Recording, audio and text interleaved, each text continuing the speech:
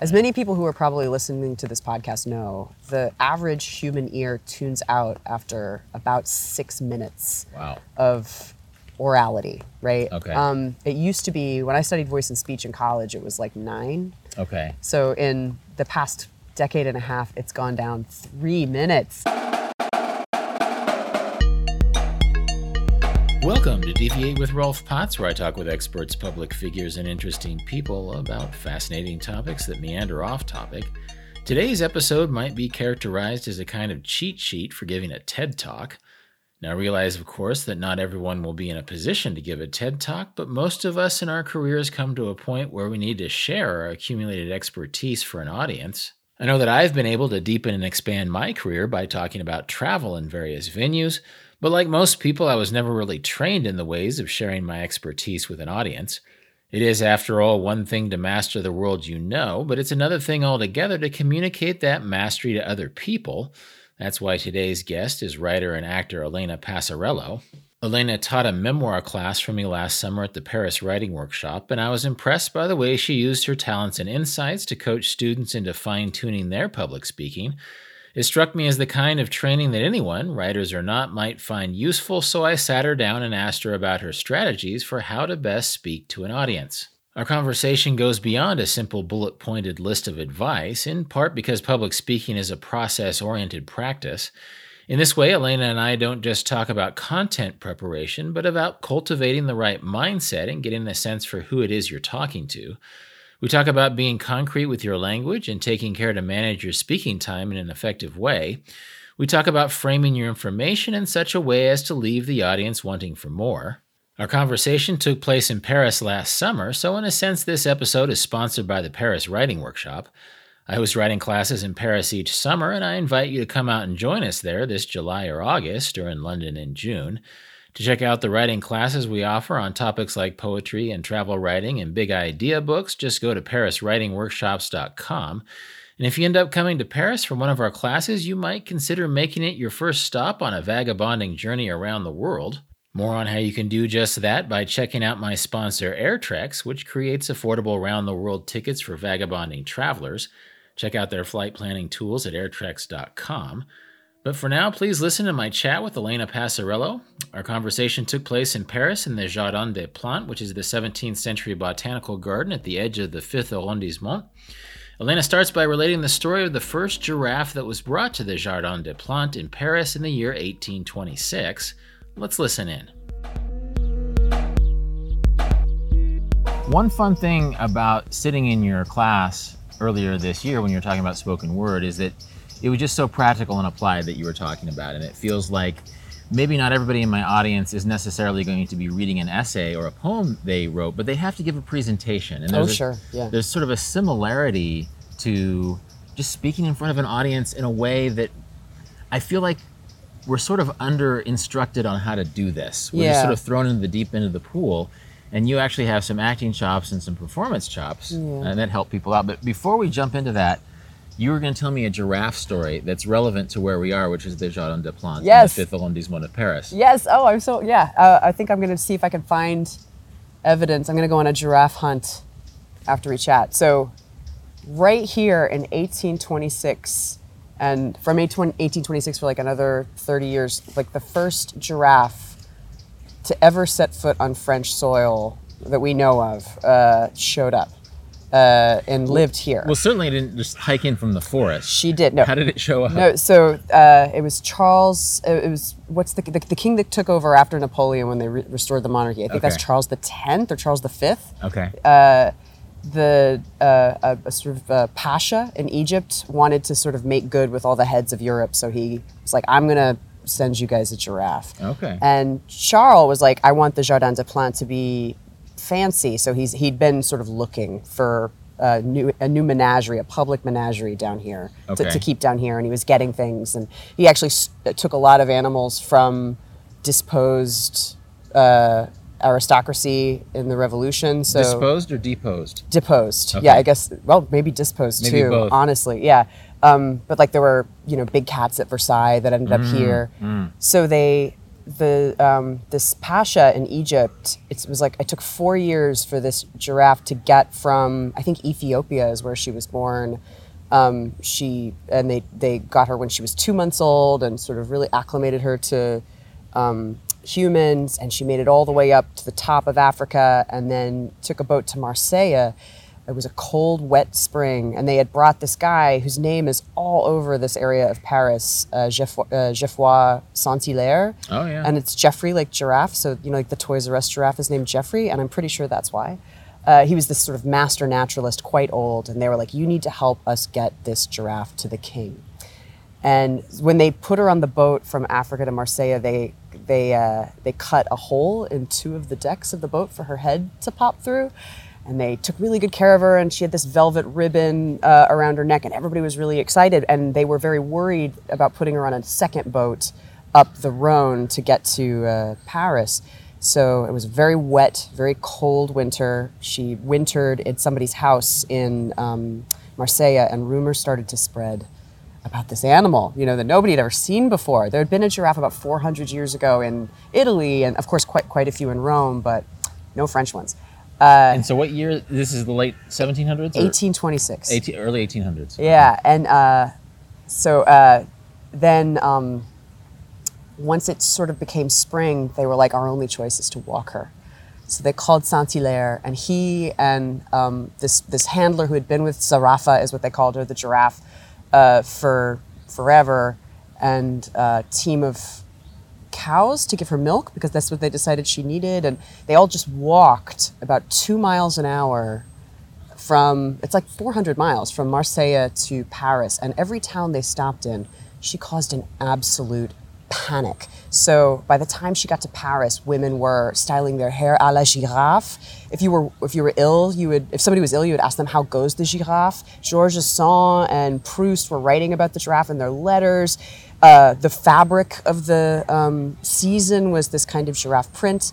Her handler had given her this Arabic medallion on a velvet ribbon, and so all the women were wearing velvet ribbons. And she was like, people were renaming, like the Giraffe Slept Here is like the name of these inns in like Arles and Nantes, and it was she just captured the imagination of France for a full summer. And then she ended up here. They walked her to St. Cloud and back. It was like one day she did like a 12-mile journey to meet the king. She ate from his hand. The king was very mad because he was the last person in France to see her.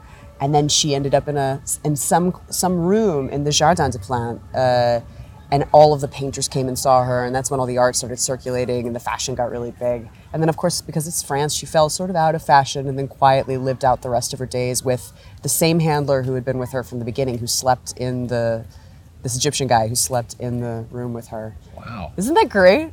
Are her bones here? No, she's been taxidermied, and for some reason she ended up in another museum further south in France. Okay. But I'm sure. Look, these crows have.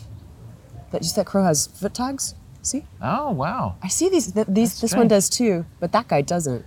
They have foot tags or like bread twisty ties wrapped around their legs. There must be a project. I see every once in a while. I'll see like a crow on a car here. This is the way I go through France. Is I just like look at what all the animals are doing. So we're sitting in the Jardin des Plantes on the border of the garden, and the zoo is behind us. Yeah. And there's these large black birds walking around with sort of shin guards. It looks like. Yeah, it looks like they're wearing like little booties.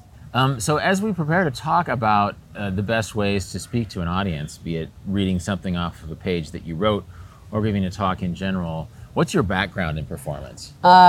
I worked as an actor for about 10 years in between undergrad and grad school. I didn't do a lot of film. I have what they call a great face for radio, but I did a ton of theater and I did a ton of voiceovers. Okay. Huh. And then after that, my first book is about the human voice in performance. So between using my voice as a performer and a voiceover actor, and then thinking really deeply about the voice as a physical object that you can work on, right? Like your biceps. Okay. I think that's kind of that, and teaching. I think those three things put me in a position where I feel not terribly underconfident talking to people about how to make better choices when they're reading out loud. And I like the idea of thinking of it as a muscle that you train for, because I think sometimes people think that like the reading or public presentation or lecture part of their careers is sort of the frosting on the cake of their expertise, when in fact it's also a part of the cake. It feels like that really you shouldn't shortchange your public presentations, because that's really the face of your expertise. And so let's talk about ways to get that muscle fit. Sure. Well, I think the first thing to think about, and writers especially need help thinking about this, because they spend so much time making a book that really they think should speak for itself. But there's a real difference between somebody sitting in a comfy chair with a mug of tea and all the time in the world reading a book and stopping and starting and really setting their own pace. The world is two-dimensional. There's a direct transference between the words that they're reading and the things that they can picture in their head. There's a vast difference between that and a physical performance space with, bartenders dropping their glasses, or if you're just in a presentation, people staring out the window, a body saying things that an ear then has to hear and process in real time with no time for revision. They're just two completely different mediums. So you have to first remember that there's no way that what you do on the page can be immediately transferred into the performance space without some kind of work. Yeah, and it feels like there's an old tradition among writers where the words on the page should speak for themselves. I'm not a dancing monkey. I'm not going to perform this or that. But it feels like writers have made an easier transition into social media as an auxiliary to their main writing. Maybe because they can do it in their underwear, just like they're writing. But yeah, that's the other first tip of reading your work or anything out loud is probably don't do it in your underwear unless it's a special conference for that. So I'm sorry for those in my audience. You do have to put pants on. Usually, it's a good idea to put pants on for your presentations and public readings. This is so helpful. Wear pants. Right. Rule number 1. And that's it. That's been our podcast. Thanks, everybody. Wear pants. Giraffes are great. This is a 1 bullet point set of advice. So yeah, I think that even there's a self-consciousness to writers, but then again, since not everybody listening is going to be writers, even to people who are experts in other fields and are suddenly expected to talk about their expertise and to sort of make it understandable for an assembled audience who might be looking down at their Instagram feeds or looking out at the rainstorm outside. So let's think about this in terms of preparation and delivery and all that stuff. Sure, yeah. I think another thing to sort of keep in mind too is that there's no one way to do it. Like a lot of people are like, I have to be exactly like the guy that was in this TED Talk because I was so moved by the way that he or she spoke. Or I love this reader is so animated. Luis Alberto Urrea, the fiction writer, is this amazing reader out loud. He's like Dickens. He like drops the book and does all these voices, and people are like, why even try? Or I want to try to do that, but I'm not like that kind of person. I don't think it's like you need to be exactly like the people that you admire when you see them read or present. I think you should just pick the people that really speak to you and try to steal the things that they do, or try to understand the things that they do that really work for you, and then translate that into what you can do, right? So does this involve like looking at YouTube videos and TED Talks, or like so sort of you're studying other people to steal cues for your own presentation? And like pay attention to yourself in real rooms, not videos where you're being presented to. This could be church, this could be a play, this could be a class. Notice when you tune out. Notice when somebody gets your attention back. It's just the same, like with writers, they say you have to read like a writer now. You can't just read for leisure anymore. You have to sort of read for craft. You have to do that. It's easy and fun, I think. But I'm a little bit of a nerd for this stuff.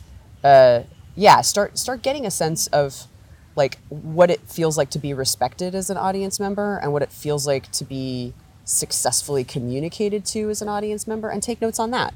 Those are the things that the sort of prep work stuff that you can do before you even get started, so that you're not just like mimicking someone. You're thinking deeply about how the choices that they make affect you when you're in the audience chair versus the presentation chair. So the audience and their expectations and their beliefs are going to affect what you say or how it's received too. Yeah. So if it's a room full of gray-haired people, it's going to be different than it's a room full of college students who maybe are being forced to go there by their professor, right? Yeah, and even knowing like that people are being forced there by the professor, understanding that's the reason that they're sitting, that can change the way that you talk versus people who've paid to be there, which is very different. Or people who are there at the end of a long conference day, where you're the keynote, or where are you in the dinner schedule? That can be very important too. Right. And again, I don't want this to be intimidating for our audience, No. but these are data points that are good to bring into this. Like, obviously, there'll be if you do this enough, there'll be an extent to which you have sort of a stump speech, you know, that sort of the standard thing you say, but it sort of has to be tweaked depending on who is doing the listening. Mm-hmm. Just as an aside, it started to rain in Paris, which is sort of awesome. Elena has an umbrella, so we're just going to roll with it. As long as you're cool with being umbrellized, do you mind? That's not a problem. It might make the audio better. So given the fact that, and again, I don't want to sound intimidating, that there'll be slight differences in the audience, how do we prepare? How do you mentally conceptualize giving a reading or a talk or a lecture? The first practical thing to get your head around is that you're going to need to practice, and you're going to need to practice in real time. I think the majority of issues that I talk mostly to people who read their own work aloud, but I think it would probably be the same with different like people who give presentations. I teach at a university, so I see a lot of craft lectures and people presenting papers. They've obviously practiced because they're professionals, but they haven't practiced in real time. And so what does that mean? What's the difference between practicing in real time and non-real time? Right. So if you're putting a play on, you would never let an audience in to see a play that everybody had just kind of read sitting down without their costumes on. Or, you're just like, okay, and then sword fight, and then they kiss, right? There's a version of that with public presentation and readings where you're at home, maybe you have not put on your pants, and you're kind of running through, like, hello, my name is Rolf Potts, I'm so excited to be here, and you got to make sure, and a community college, where you're running through, you're sort of doing it under your breath because you don't want to wake up the neighbors. I say, do it as a dress rehearsal, right? Like, full voice, stand up, wear shoes. If you know what kind of shoes you like to wear most of the time, put that pair on and set a timer and, really know all of the parameters of that presentation that you can get from the privacy of your living room or your office or whatever. Should you have people come and listen to you? I mean, that, I don't know, maybe not. I mean, maybe if it makes you feel better, like, some people like to share their work with other people and other people don't. But I think the point, there's so many variables in a presentation. You just brought one up, right? Like saying something off the cuff that hits the room differently. And I say, put as many controls in that room as possible. So when the variables show up, you have a lot of mental bandwidth to address them. And you have the confidence of those controls to sort of manipulate your space, right? So that way, this also helps with, I think, the number one thing that people talk to me about, which is nervousness. And I can speak a lot more about that. But all of the things, the nervousness, the controlling unusual situations, the being able to actually be present so you can enjoy it. Like, a lot of people do this because they like to do it and they want to be a part of a community. I think having as much of the presentation in your muscle memory as possible will allow for all that other material to take place. So put on your shoes, stand up, plant your feet. If you're doing something that involves audio visuals, get that, as set as possible, and use your voice.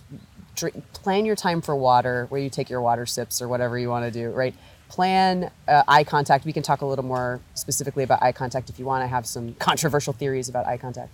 But do it in real time. The theater thing is, for every 1 minute of stage combat, you have to rehearse for an hour for safety reasons. And if you cast in a play and you go through the script and you see that you're involved in some kind of stage combat, you're like, oh man, because you have to be there 30 minutes before everybody else every show, because you run that fight every night. You have a fight call. That's because there are a lot of things that could go wrong in that particular piece of performance. And so it's like the union obliges you to make sure you get it right. I think you should treat your performance, your presentation, your reading that way, right? Like, just always putting it in your muscle memory, always keeping track of it, and putting an exponentially larger amount of time into rehearsing it than you would to perform it. If you learn anything, I think, from all of these rambles, I think that's probably the most important thing. Well, one thing you said, you used the word muscle memory, and I was just thinking, there's a vagabonding talk that I've been giving for 16 years, and I sort of know its rhythms. I know which jokes work, all this stuff. And that comes from having given it in public maybe hundreds of times by now. But that can actually add to your holster of experiences. That it's, of course, my fifth vagabonding talk is going to be better than my first vagabonding talk. And by the way, I literally forgot the name of my book the first time I was talking about it. There's Elliott Bay Books in Seattle, yeah. And so my fifth talk was much better than but why not make your first talk your fifth talk? You know, if you've practiced it at home, then you're just that much far ahead. Now, obviously, if you don't have an audience to see if they were reacting to your jokes, it's a little different. But you do have that muscle memory. You do have the rhythms. Yeah. You do even know what sounds stupid now that it's been said out loud. Yeah. You know, and you can make some corrections. Right. Or if about the third time you rehearse it in real time, you'll start to be able to kind of be your own audience, and you'll start to be able to hear, oh, this is a tricky concept. I need to slow this down. Or, oh, this involves a cause and effect situation where the units of cause and effect are kind of big, and it's like a sentence with a bunch of clauses in it. So I need to just like either put another slide in there, or if I'm reading it out loud, I need to slow down, or I need to alter my voice. The more you sort of perform at home, the more you're going to be able to sort of step outside yourself, and then if you want to bring other people into the stitch, you can. I guess I read out loud to my partner, but that's more like for compositional. Like I'm like, does this sound dumb? Anyway, yeah. So and then I don't know. Should we talk about nervousness? Let's talk about nervousness, because that feels like a preparation stage concern. Do you get nervous still when you? No, I mean, I get a little on edge. I just gave a talk in Kazakhstan, of all places, and where anyone would be on edge to give a talk because of those horses. No, right? I went to a place. I went to a horse training facility when I was in Kazakhstan. Oh, cool. But there's a necessary nervousness, which is really just sort of part of preparation. It's like if you're completely not nervous, I've found I don't do as well as when I'm a little bit nervous. I think in a way I wasn't sure. A lot of people in the audience, most people in the audience, English was their second language. I wanted to be cognizant of that. But I remember when I did plays in the sixth grade, my last play I was in was 1983. That was when I retired from drama. Wow. I was not nervous at all before I played. Sad day for all of us. Woodman. Oh, no, you aren't. Because I wasn't nervous, because I thought I've done this a million times. And then I was so nervous, actually, once it started, that I hadn't used up any nerves beforehand. That once it started, when I was singing my song, I started trilling because my heart was beating so fast. And so I still remember the words to the song. Oh, I went to the forest one day and I found me a home of trees. And I took my axe and I chopped and they fell right down to the ground. Was your voice this low in third grade? No. Have you ever sung on your podcast before? No, I haven't. Is this the first? I think there's going to be a paywall behind this podcast. I brought in so many strange details, personal details, that you'll have to be a special subscriber to listen to this one. Anyway, yes. So nerves are something, they're tricky. That I think it's not just a matter of completely eliminating nervousness, but it's a matter of containing nervousness so that it feeds your performance rather than detracts from it. Yeah. There's the kind of nervousness that makes it difficult to be inside your body and think clearly. And then there's the kind of nervousness that pumps you up. Okay. And one will keep the other from happening, right? Okay. I mean, there's like performance juice, right? Like nature's roids. And then there's... This episode is sponsored by Performance Juice. Nature's roids. And the jingle will be sung by third grade baritone Rolf Potts. But that's good nervousness. Yeah. Performance juice is good nervousness. Yeah, and if you don't have it, that's fine. I think some people think that there is a thing, something that you can do so that you're never nervous. And I mean, I've done, I think I've read from my book a billion times, and I was nervous when I read a Cafe Universal. Oh, really? Yeah, it's scary and weird, and you don't, and not like nervous like not like roller coaster nervous. Like, yeah, I was, and I'm much more nervous presenting my own work than I was when I was an actor, because I don't know, like it's like it's scary to be yourself in front of people. Yeah, well, actually, so my listeners know Cafe Universal is where we do our readings in Paris. Right. And students do them there, but there was a faculty reading, and I actually started that, and I was nervous in part because it was so dim there that I couldn't read the small print on my page. And so again, I felt suddenly I was self-conscious about my reading. I wasn't completely in the reading. I was not just straining to read the words on the page in the dimness, but I was also worried that the next paragraph would be even harder. Yeah. And so actually that's good to hear that you were nervous that night on your own terms. Oh, sure, yeah. But I had practiced. So when I got there, I couldn't see either. But I knew, like, my brain knew the page in a different way, right? Like, I'd read that a bunch. And that is a peal of thunder. I hope that makes it through into these microphones. This episode is brought to you by a Paris thunderstorm. Yay!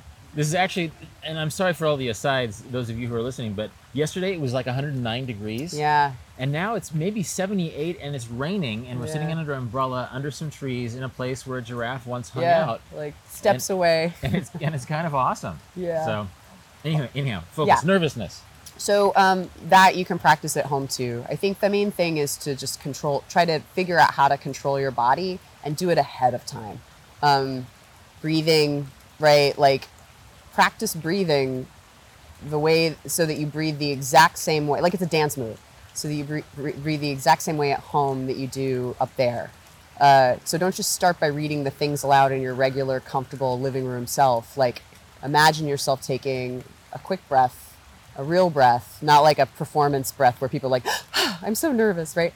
And when you take that breath, like be aware of your feet on the ground, like literally holding you up, like be aware of the solidness, right? Because what that's going to do is that's going to tell the anxiety in your body that's making your breath freak out, I'm here, I'm alive, I'm supported, right? And the extremity things that make for handshaking, knee knocking, that will go down. I also love, I think also when your handshake, your nervousness is going to sort of manifest itself in your extremities.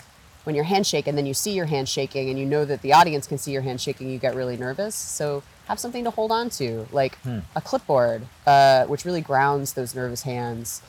Which will allow you to go, look, my hands are grounded, and then your breath will allow your heart rate to slow. Or if there's a podium, hold on to that podium. Or if you've got a clicker, that's the Bob Dole trick. Although, actually, Bob Dole, I think, had an issue, like he had a stroke or something. Bob Dole always held a pen. Well, I follow him on Twitter, and I know he's doing fine. He tweeted a few days ago. But remember how when he was running for office, he would always hold a pen? He had a war wound, yeah. Oh, that's what it was. And so he had to clutch one arm to his body. And so he always held a pen just to make it look like... So that hand wouldn't just be out flopping around. Right? I wish I had a bigger umbrella. Right, it's a torrent now. It's kind of great. Yeah, it is kind of great. Actually, one thing too. This is another reason why sort of knowing your content is important. Like preparing enough so that you know your content, so that if you are nervous, if somebody sneezes or rolls their eyes or yells at you, then you can take a pause and then go back to that content that you know well. Your content is your friend, because if your brain does freeze up, then again, it's muscle memory, just sort of knowing exactly what you're talking about. And I mean, not just knowing it as an expert on your content, but knowing it as someone who's rehearsed. Yeah, knowing physically where it is, like where you can locate it. Also, if you practice breath like I'm talking about, if something happens that really jars you, go back to that breath. Like you have this reset breath that you know how to do, that feels natural, and that will help you a lot too, right? It's all stuff that you do at home, right? Like that gets you ready. And the other thing that I found really helpful is to like genuinely, when you first get up there, express a gratitude, like a real one. Not like I'm not trying to be like, live, laugh, love kind of thing, but like it really helps, I think, to acknowledge the room that you're in a way that's like, yes, you're here and I'm communicating to you. And it can be as short as 30 seconds or it can be as long as 5 minutes, depending on what you've been invited to do. While you're planting your feet and feeling your hands in the room and taking your deep breath, your mouth can be saying very true things about like what a privilege it is to be able to do whatever it is you're doing. And that relaxes the body significantly. That really, it sends that norepinephrine level down. It allows you to, it's easier to talk extemporaneously about things that make you happy while you're trying to struggle for breath than it is to like be a great rhetorician about whatever you're trying to talk about. Can you admit that you have jitters? Yeah, sure. Okay, so you can tell the audience, hey, I'm glad to be here. I'm a little nervous. Yeah. Okay. Yeah, sure. And, and that's, if you can connect your nervousness to why, like the fact that you're excited and stuff, I think it's great. Everybody knows that it's weird to get up and talk to people. So pretending that you're not nervous or pretending that, I think that's just like, that might make for more anxiety on your part. So yeah, you could say you're a little nervous, or you could say, the reasons why you're nervous if they're constructive and productive, and yeah. Cool. Any other tips about nervousness before we go on to the in real timeness of giving a talk? I think so. No, I don't think so. I think that's it. It just, the more that you can control before you have to get up there and do the thing that makes you nervous, the less nervous you're going to feel. It's just sopping wet. Are you okay? I'm okay. This is the first time in the history of my podcast that my outline is now soaked with rainwater. I think only 1 in 10 podcasts are done outside, and this is the first time it's actually raining. I'm glad you brought an umbrella. Yeah, we would be in a weird situation right now. I just wish I had a bigger one. And I feel like yesterday, 12 hours ago, we were sitting in your apartment with some other faculty, and we were this wet, but it was sweat. Right. Because it was like 100 degrees outside. Yeah. And now it's rain. It's much more refreshing. This is an awesome day. Yeah. I enjoy this a lot. Yeah. In class, you talked about scoring or like annotating your script or your outline. Yeah. Which feels like good advice that people would enjoy hearing. So how do you sort of, there's bringing an outline, there's bringing a script or a text to read or present. Notes, yeah. And then there's also sort of marking it up or interacting in such a way that it's not just this static thing. Yeah. So tell us about that. Yeah, so you were saying earlier about both you kind of were like nervous about the light level when you got into the cafe, and also something that jars you out of your presentation. If you have a physical thing in front of you, notes or the script or whatever, and you make markers on it, it's going to become you're going to be more aware of how the page moves than if you were just reading off of something that you just printed off on your computer. Right. Your brain starts to find signposts in it. It's like, have you ever noticed when you first open a map and you're like, where am I? But then when you open a map again and again and again, it becomes, you can sort of see it. Or when you're walking around, the map sort of shows up in your head. I don't know if that's ever happened to you. Oh, totally. And I have a long relationship with maps. I mean, there's people in my audience who are younger than 25 and have never used a map that's not on their phone, that doesn't know where they are. But another option would be like if you're studying and you can remember, oh, that was the top of a page. Right. I remember reading that. It's sort of stuck in your brain. Oh yeah, that was toward the bottom of a page, because you've developed a physical relationship with the text, or you're seeing the text as a physical document that was part of sort of your journey through it as a reader. If you can do that with the page that you bring in, you're like, oh, I got to go back to, you'll find the paragraph more quickly, you'll find the bullet point more quickly. The other thing that you can do is you can make marks with your pen or whatever in different colors where you need to make eye contact, where you have a difficult concept that's maybe deals with a lot of abstractions that's difficult for people to picture, or something that you really want to underline and come back to, like a core idea, like synergy or whatever. Or I read at Cafe Universal a thing about pigeons, and I really wanted to make sure people knew that the group that I forgot, I can't take my jacket off because my microphone's attached to it. Yeah. Okay. Oh man, it's tripping. So I really wanted to make sure people knew about this lost battalion, that this pigeon was in World War I? In World War I. Okay. She's now in the Smithsonian, where I followed noted Rolf Potts podcast, former guest star Ian MacKaye, through the Smithsonian ones. Anyway. Whose alligator clip I'm using right now from the Discord House episode. That's season 1, ladies and gentlemen. Rolf Potts speaks to Fugazi frontman Ian MacKaye. Anyway, you're in the Smithsonian. No. Oh, no, yeah. But the pigeon is in the Smithsonian. I wanted to make sure that the Lost Battalion was like something that everybody knew. So every time I said the Lost Battalion, because there was this long line of this long sentence at the end that was playing with the word Lost Battalion and the word last, and it was this big tumbling thing of sentences that would be really available to somebody who was reading it with their eyes. But if you're sitting in a hot cafe, you might not get to sort of understand the syntactical backflip that this sentence was, this play on the word lost. So every time I marked my script, every time I said the Lost Battalion, I lifted my head and I just turned my palm out just a little bit. Not like a puppet show, but the Lost Battalion, I just sort of like would rotate my wrist, right? And I made a mark in my script to do that so that I was putting it into the physical space of the room, and it sort of just underlines it, right? You can score for when it's a good time to take a breath, right? You can score for if any kind of emphasis, if you need to pause after something. Well, I was thinking pause for effect. Sometimes if you have something strong, taking a couple seconds to let it soak in. Or something that's tricky and important for the audience to absorb so that you can continue, right? That helps too, right? Especially if you're dealing with something visual, right?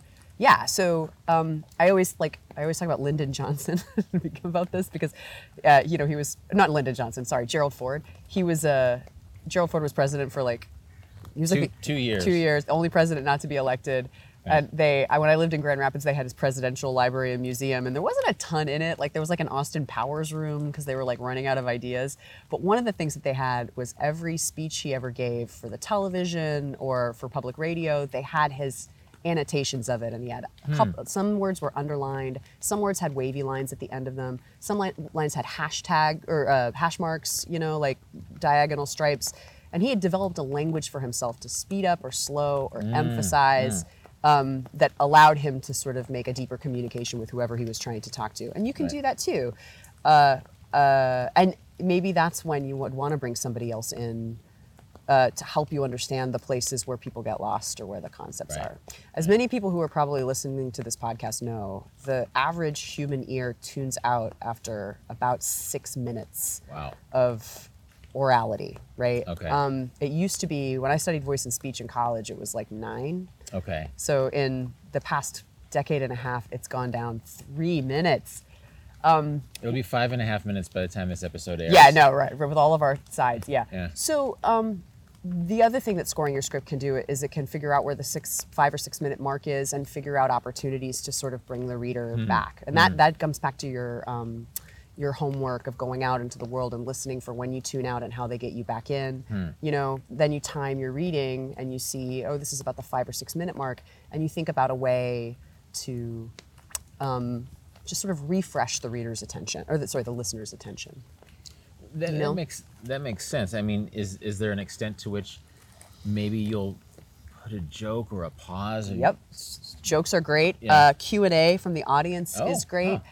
Planting a naysayer in your text is great if you're doing a non-reading thing, if you're giving sort of a talk, counter activity that moves in a different direction rhetorically from what you're talking about. If you're a reader, breaking the reading and saying, and so I'm just going to skip forward a few pages and here's something that happens, or I love this when a writer does this, when they stop reading and they're like, oh, and then when I was working on this, I was on a vacation, and they just sort of a personal aside. Yeah, sure. If that fits sort of where you're at. Do you know Nemo, T. Geronimo Johnson? No. He's a great novelist, really interesting public speaker. He takes Q&As in the middle of his readings rather than doing it at the end. So he'll read for about 5 or 6 minutes and then he'll ask for questions.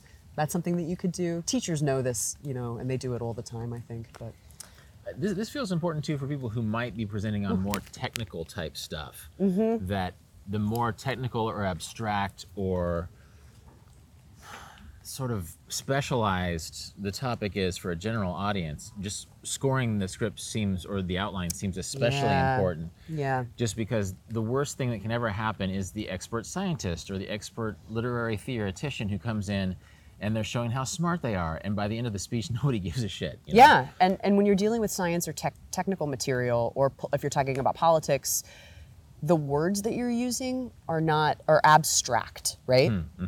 They don't employ as much concrete vocabulary. A piece of concrete vocabulary is immediately accessible to a reader. It's why we have idioms. It's why instead of saying, it is fortuitous for you to plan all scenarios ahead before you engage with them, we don't say that. We say look before you leap. Right? Because look and leap are things that are concrete, right? They sort of invest in a kind of limbic action in our brains.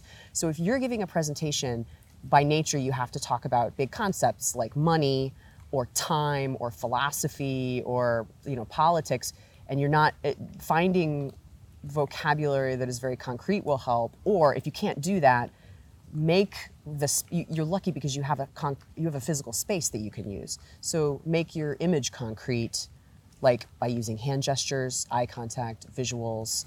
And if you have a run where there's a bunch of abstract concepts, like Chance, one of our students here at the Paris Writers Workshops, wants to write a lot about sort of social media fatigue. He had a paragraph where there was nothing that you could picture.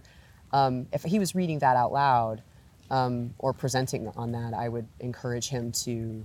So it was all conceptual, and there's nothing concrete or visual or anything like that. There was no like look before you leap translating, which he could also, that would also be an option, would be to rewrite it so that it was something that he could picture a little bit more, something kind of scenic. But if you can't do that, that's understandable. Use your body or your visuals to, or your voice to sort of dynamize that, so that there's something that the reader can kind of, I mean, this is really abstract with,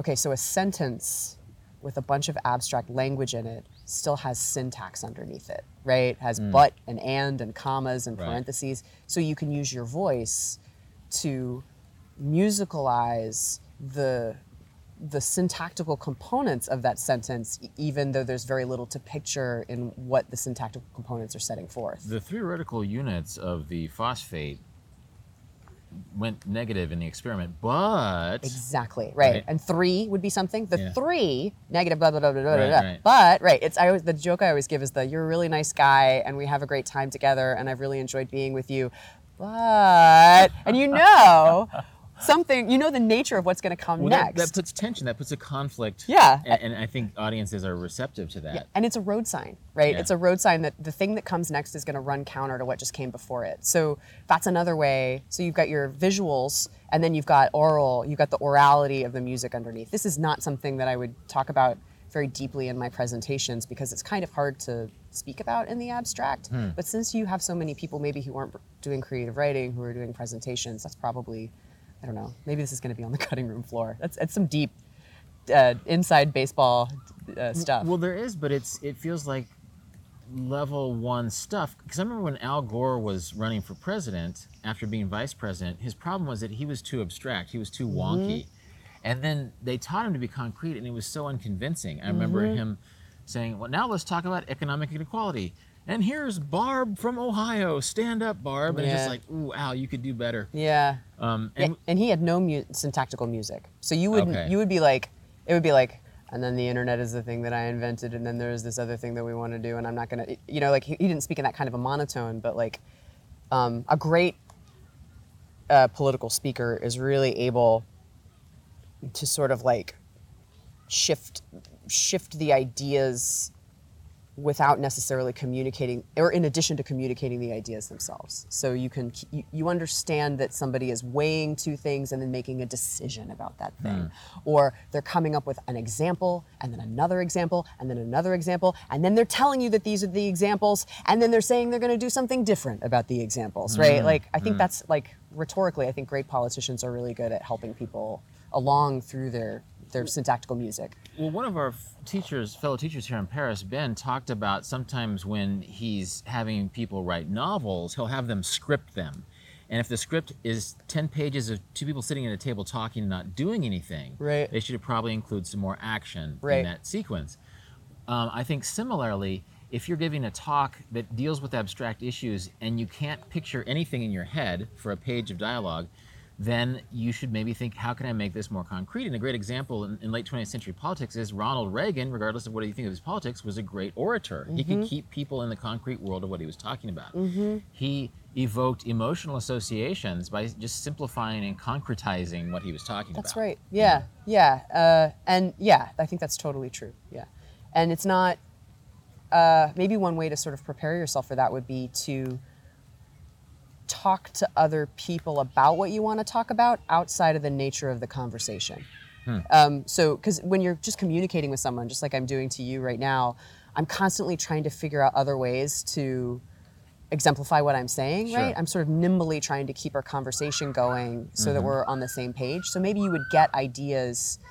If you try to explain whatever you want to explain in your presentation to your mom and to a bus driver and to your babysitter, you might develop in just natural conversation patterns some concrete strategies that you can then sort of professionalize for your presentation. Yeah, I love your mom as an example.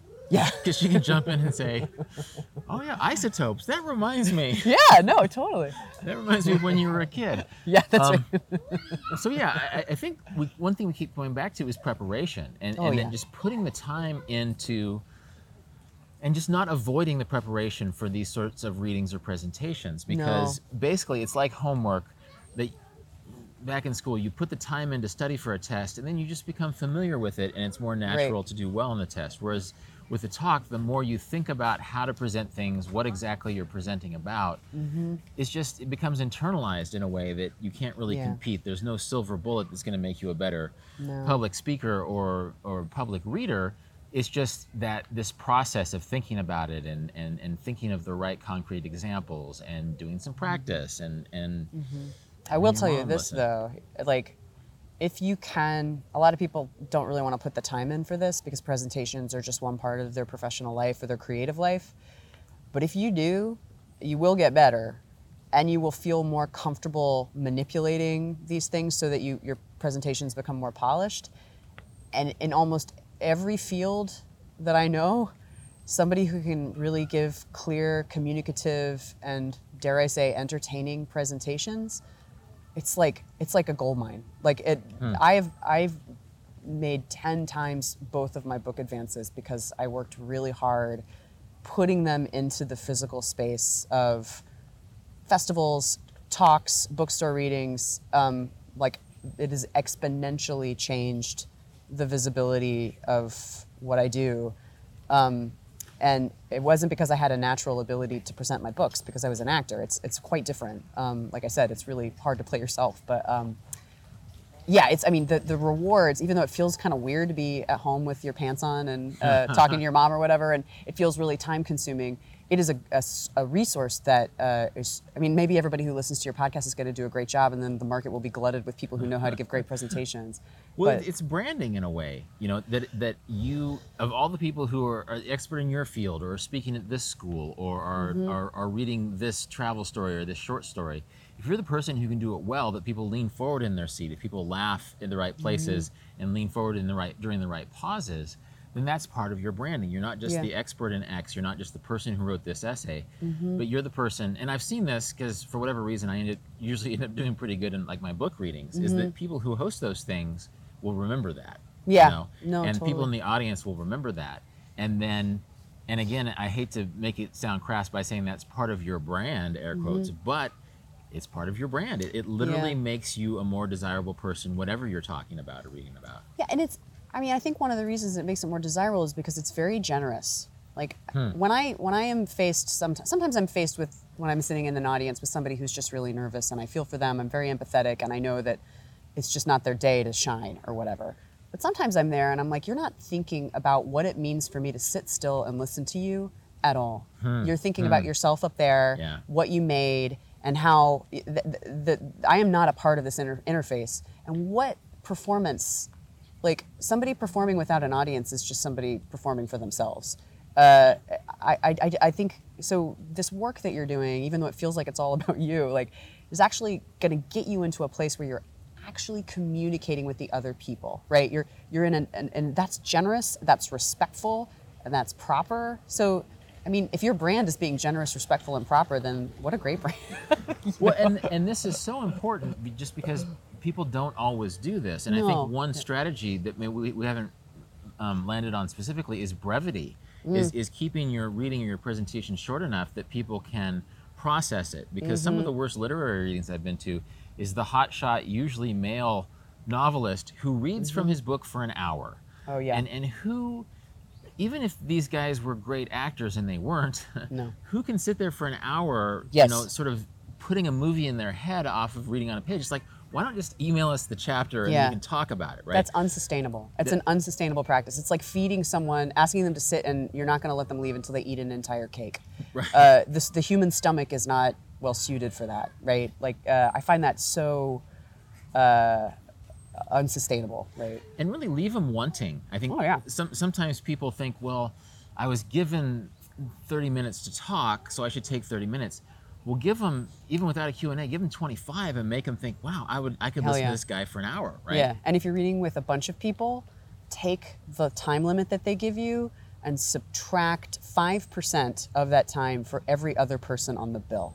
Okay, explain this, because I know what you're talking about, because I often volunteer to go first, because sometimes one boring person, one person who goes over their limit, one person who doesn't engage the audience, who reads before you, can pickle the audience. That's the word I give it to. It's like they've been pickled. Yep.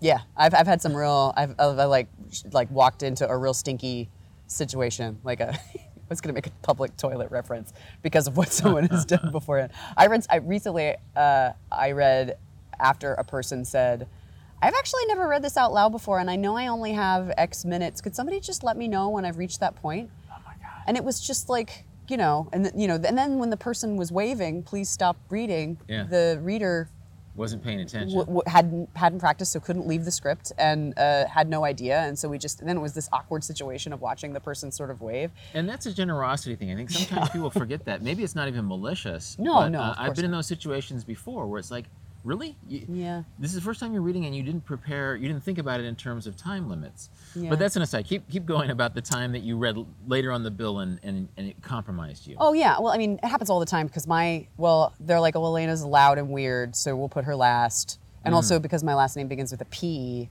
I often, as you might get know, shunted you're towards sort the of, end. unless there are a lot of Rodriguez's and Smiths, and Right. I'm trying to think of somebody whose last name starts with a Z. Oh, yeah. Xanders and Venchelsneimers. Zinnias. Then you usually go last. So if let's say they tell you that you can read for 15 minutes and there are 4 people on the bill, I would never prepare a reading that was more than 10 minutes. Okay. That allows me to do 2 things. The first thing is, if you're reading toward the end, probably more often than not, people will have gone over time. But also, if you do kind of need to clear the air of a pickled room, or even if it's not pickled, it's just that there was a certain kind of material that was being read before yours that's quite different, you can use the extra 5 minutes that you have saved to express that gratitude and talk a little bit about what's happened. Like I think I got up. I mean, no one was pickled in our reading together, but like when I got introduced, I think I just like made fun of Ben and then talked about how excited I was to be there. And it's like, so by the time I started reading, I prepared a lot less than the time that we were supposed to read, and then I took about 90 seconds to kind of like pour my special sauce all over the room and get rid of my nervousness. And then I still knew that I wasn't going to go over time. So. And it's a nice transition too. It sort of reminds the audience that this is, okay, we're shifting gears. This is a different persona, this is a different personality, this is a different story. Take a deep breath, and now you can listen to the story. So. And nobody, I mean, when the human ear is going to cut off after 6 minutes and somebody says you can read for up to 15 minutes, every minute over that 6 minutes is going to be not necessarily like, and not to mention there have been other 6 minuteses that have gone by before you or are going to come after you. So it's not like it's not like all of the minutes of your presentation are necessarily going to be, you're going to have quality ears. So go short. Like, people love someone who comes in short, sweet, well prepared. The other thing I think a lot of writers do, I don't know if this works for presentations, is prose writers are like, well, you need the whole story. You need the whole essay. I need the beginning, the middle, and the end. And I don't think that audience members necessarily listen in that way. I don't think, I mean, occasionally they can, but like I think you might be able to just like give us snapshots of the narrative or snapshots of the argument. Maybe give us a little bit of information on either side if you think it's extremely crucial. But we're listening to take bites out of these larger things. I think a lot of people sometimes push the limits of their time when people are given time because they need to have this narrative arc or part of it in there in order for the audience to quote unquote get it. I don't necessarily think we listen that way. Unless somebody is given a large chunk of reading, like Karen Russell read a whole story the last time I saw her.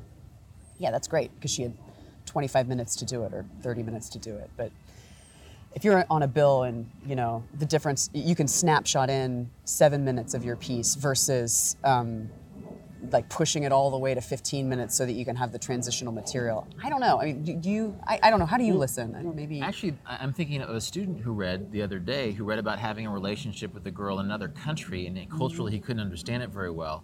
He leaves us not with the understanding of why she dumped him, but she leaves us with when he dumped him. Yeah. Right? So instead of saying, reader, she dumped me, and then 2 minutes later we find out why, he ended the talk with being dumped, and it was sort of funny and a surprise and poignant. And nobody was frustrated for not knowing why. No. Right? It was a good presentation. That's right. Yeah, and you know, I think he also began in media res. He began with asking her out, not like, the day I set foot on this teaching assignment in this far province of Japan. Boom, we just like landed in. So the reader knew the stakes immediately, and this is worth thinking about, like structurally, be it reading a story or giving a presentation. Make sure that the listener immediately knows what you're talking about and where it's going.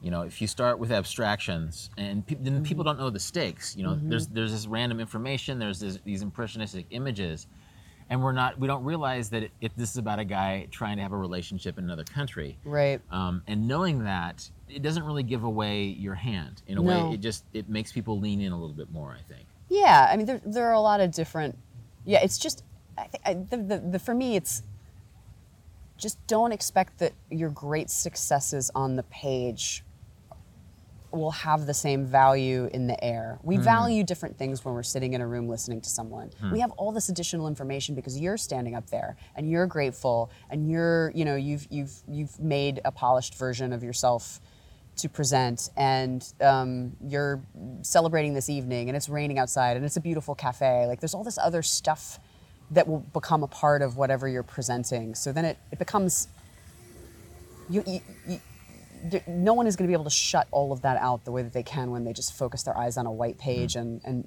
allow themselves to be transported. So rather than trying to force them into a tube and transport them somewhere by reading an entire piece or whatever, you know, just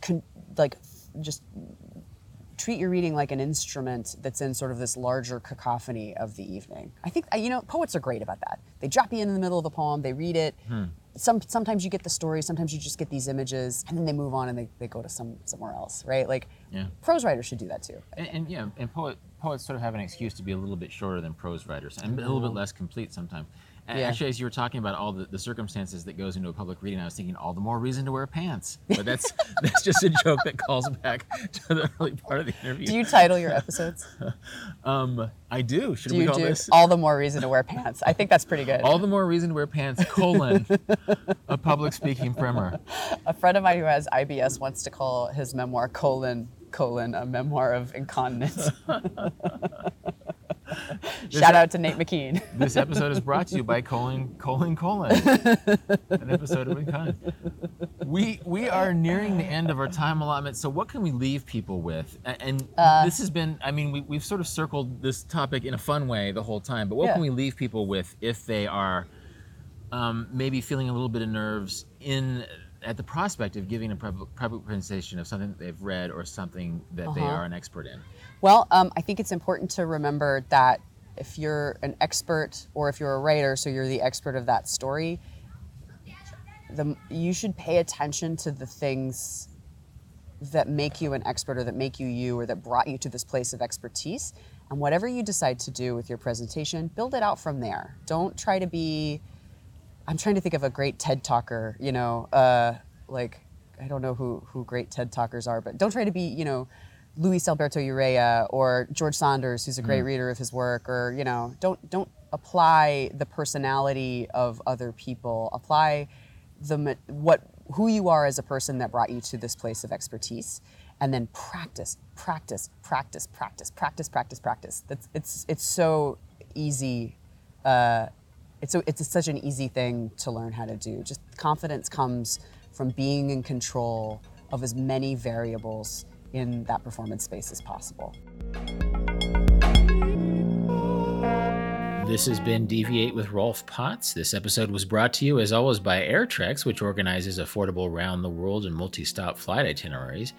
You can get more information about AirTrex and the Paris Writing Workshop and the books and writing of Elena Passarello in the show notes, which can be found at rolfpotts.com/deviate. And as always, you can contact me with insights or questions at deviate@rolfpotts.com. This episode was produced by Justin Glow. Cedar Van Tassel does the theme music. Jan Futterman does the show notes. Thanks for listening, and I hope you tune in for future episodes of Deviate with Rolf Potts.